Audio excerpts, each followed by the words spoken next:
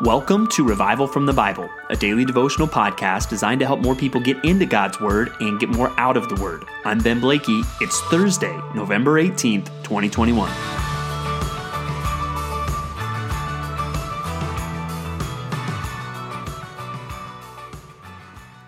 Do you have a PhD in theology? Do you have a master's degree in apologetics?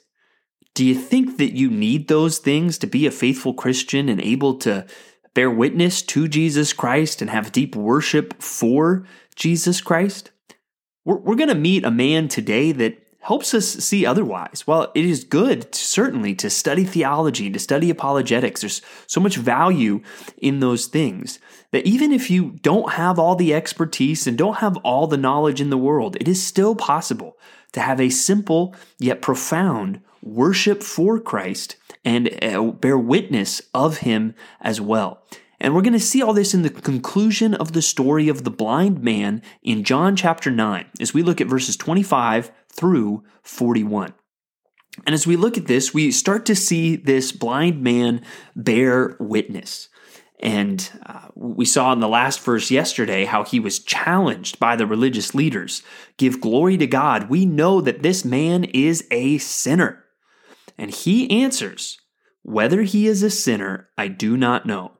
One thing I do know, that though I was blind, now I see. And I think that is a very powerful testimony given by this man, that there's a lot he does not know at this point. But he's bearing this simple witness. I was blind, but now I see. And that simple witness turns into a simple worship as later Jesus seeks this man out. This man still does not know enough to really explain much, but he knows enough even to really be persecuted for the sake of Christ. He gets cast out of the synagogue, right? I mean, he doesn't cave to the pressure, but it's clear at this point he still doesn't know that Jesus even is the Messiah.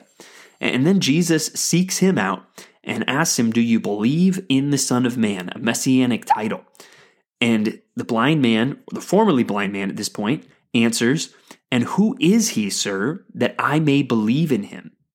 Jesus said to him, you have seen him, and it is he who is speaking to you. He said, Lord, I believe. And he worshiped him. So there we see just this element of this worship that this man has as he sees now Christ for who he is. He instantly believes and worships. But apparently some of the Jewish leaders are still around because in verse 40, they asked Jesus, are we also blind? And Jesus said to them, if you were blind, you would have no guilt. But now that you say we see, your guilt remains. And I do believe in some ways this man born blind is something of an object lesson, even connected with chapter 8 and these ideas of Jesus being the light of the world, that he is trying to make a spiritual point with this blind man as well, that the Pharisees, because they think that they see, because they think that they have the knowledge, they are the ones who are clearly blind. And this blind man, he is the one who now sees. And there's that powerful contrast that is built throughout this chapter. Now, how can you have that simple yet powerful witness and that simple yet powerful worship for Christ? Well, really, it's going to stem from those issues. Do you see yourself as someone who is blind? Do you have, in some ways, the humility of this man born blind, or do you have the pride of the Pharisees? Even as you think about your own salvation, do you think you are where you are because you are better than other people? Or do you realize it is 100% because of the grace of God? Can you identify with the simple yet profound and powerful lyrics of the familiar and famous hymn, Amazing Grace, how sweet the sound that saved a wretch like me? I once was lost, but now am found, was blind, but now I see. Can you identify yourself as a wretch? Can you realize that if Christ found me and he opened my eyes. And without that, I wouldn't see. I would still be blind. A lot of that simple witness and simple worship that ends up being powerful and profound comes from just that humble acknowledgement that I am a sinner that needs a Savior, that I was blind, but now because of Christ, I can see. And again, there's so much value in adding to our knowledge of the Bible and theology and why we believe what we believe. But if you are saved and you have that humble recognition of how Christ saved you, He can use you to have simple yet profound witness and a simple yet profound worship for Him. Now, as we grow in the Christian life, one important thing is discernment. And we see a little bit about that in the small book of 3 John. Sometimes some of these books that we're in right now are referred to as the postcard epistles, because these are letters sent from these different characters, John and Jude, but they're short. It's almost like they could fit on a postcard.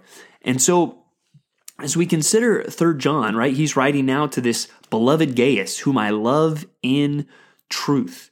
And truth is clearly an important thing here. He says, "For I rejoiced greatly when the brothers came and testified to your truth, as indeed you are walking in the truth. I have no greater joy than to hear that my children are walking in the truth." And so walking in the truth is an important thing. And so that's where, even though some Christians may vary in their knowledge, and some might know more than others, it is important that we are all holding fast to the truth. Some may understand the truth better than others, but we must hold on to that and discern what is true from what is wrong. And he encourages him that those that really show hospitality to those that are testifying of the truth. Verse 8, "Therefore we ought to support people like these, that we may be fellow workers for the truth." But then he warns them about this guy named Diotrephes, who John says, who likes to put himself first, but does not acknowledge our authority. And it talks about him talking wicked nonsense against us, and that he is not welcoming the brothers. And then he gets kind of to some things that are important about discernment. In verse 11, "Beloved, do not imitate evil, but imitate good. Whoever does good is from God. Whoever does evil has not seen God." And so there's that discernment of who should we follow? Who should we imitate? And so as we grow in the Christian life, these are skills that we need to learn. And again, these are skills that must be trained through the Word of God. Now, we see a warning as we go now to the Old Testament in Ezekiel 20. And this is where some knowledge of biblical history is helpful, because these elders of Israel come to inquire of the Lord to Ezekiel, and Ezekiel basically says, "Hey, you have been ignoring me for hundreds of years, and you're going to ignore me again now." Right? And he goes and he details the history of just their rebellion, even in the wilderness and beyond. And he details all of this history of their continued rebellion and really points out to them just the danger of that. And that is you can't walk in rebellion and then come and say, "God, speak to me." And really, obviously, we can repent and find forgiveness in Christ, but he's pointing out that's not their heart. They're not coming to God really in repentance. They're not coming to God saying, "Yeah, we have been in sin. We have been rebelling against you. We want to stop rebelling against you. We repent of that rebellion." They're just coming asking God for help as they're still walking in their rebellion.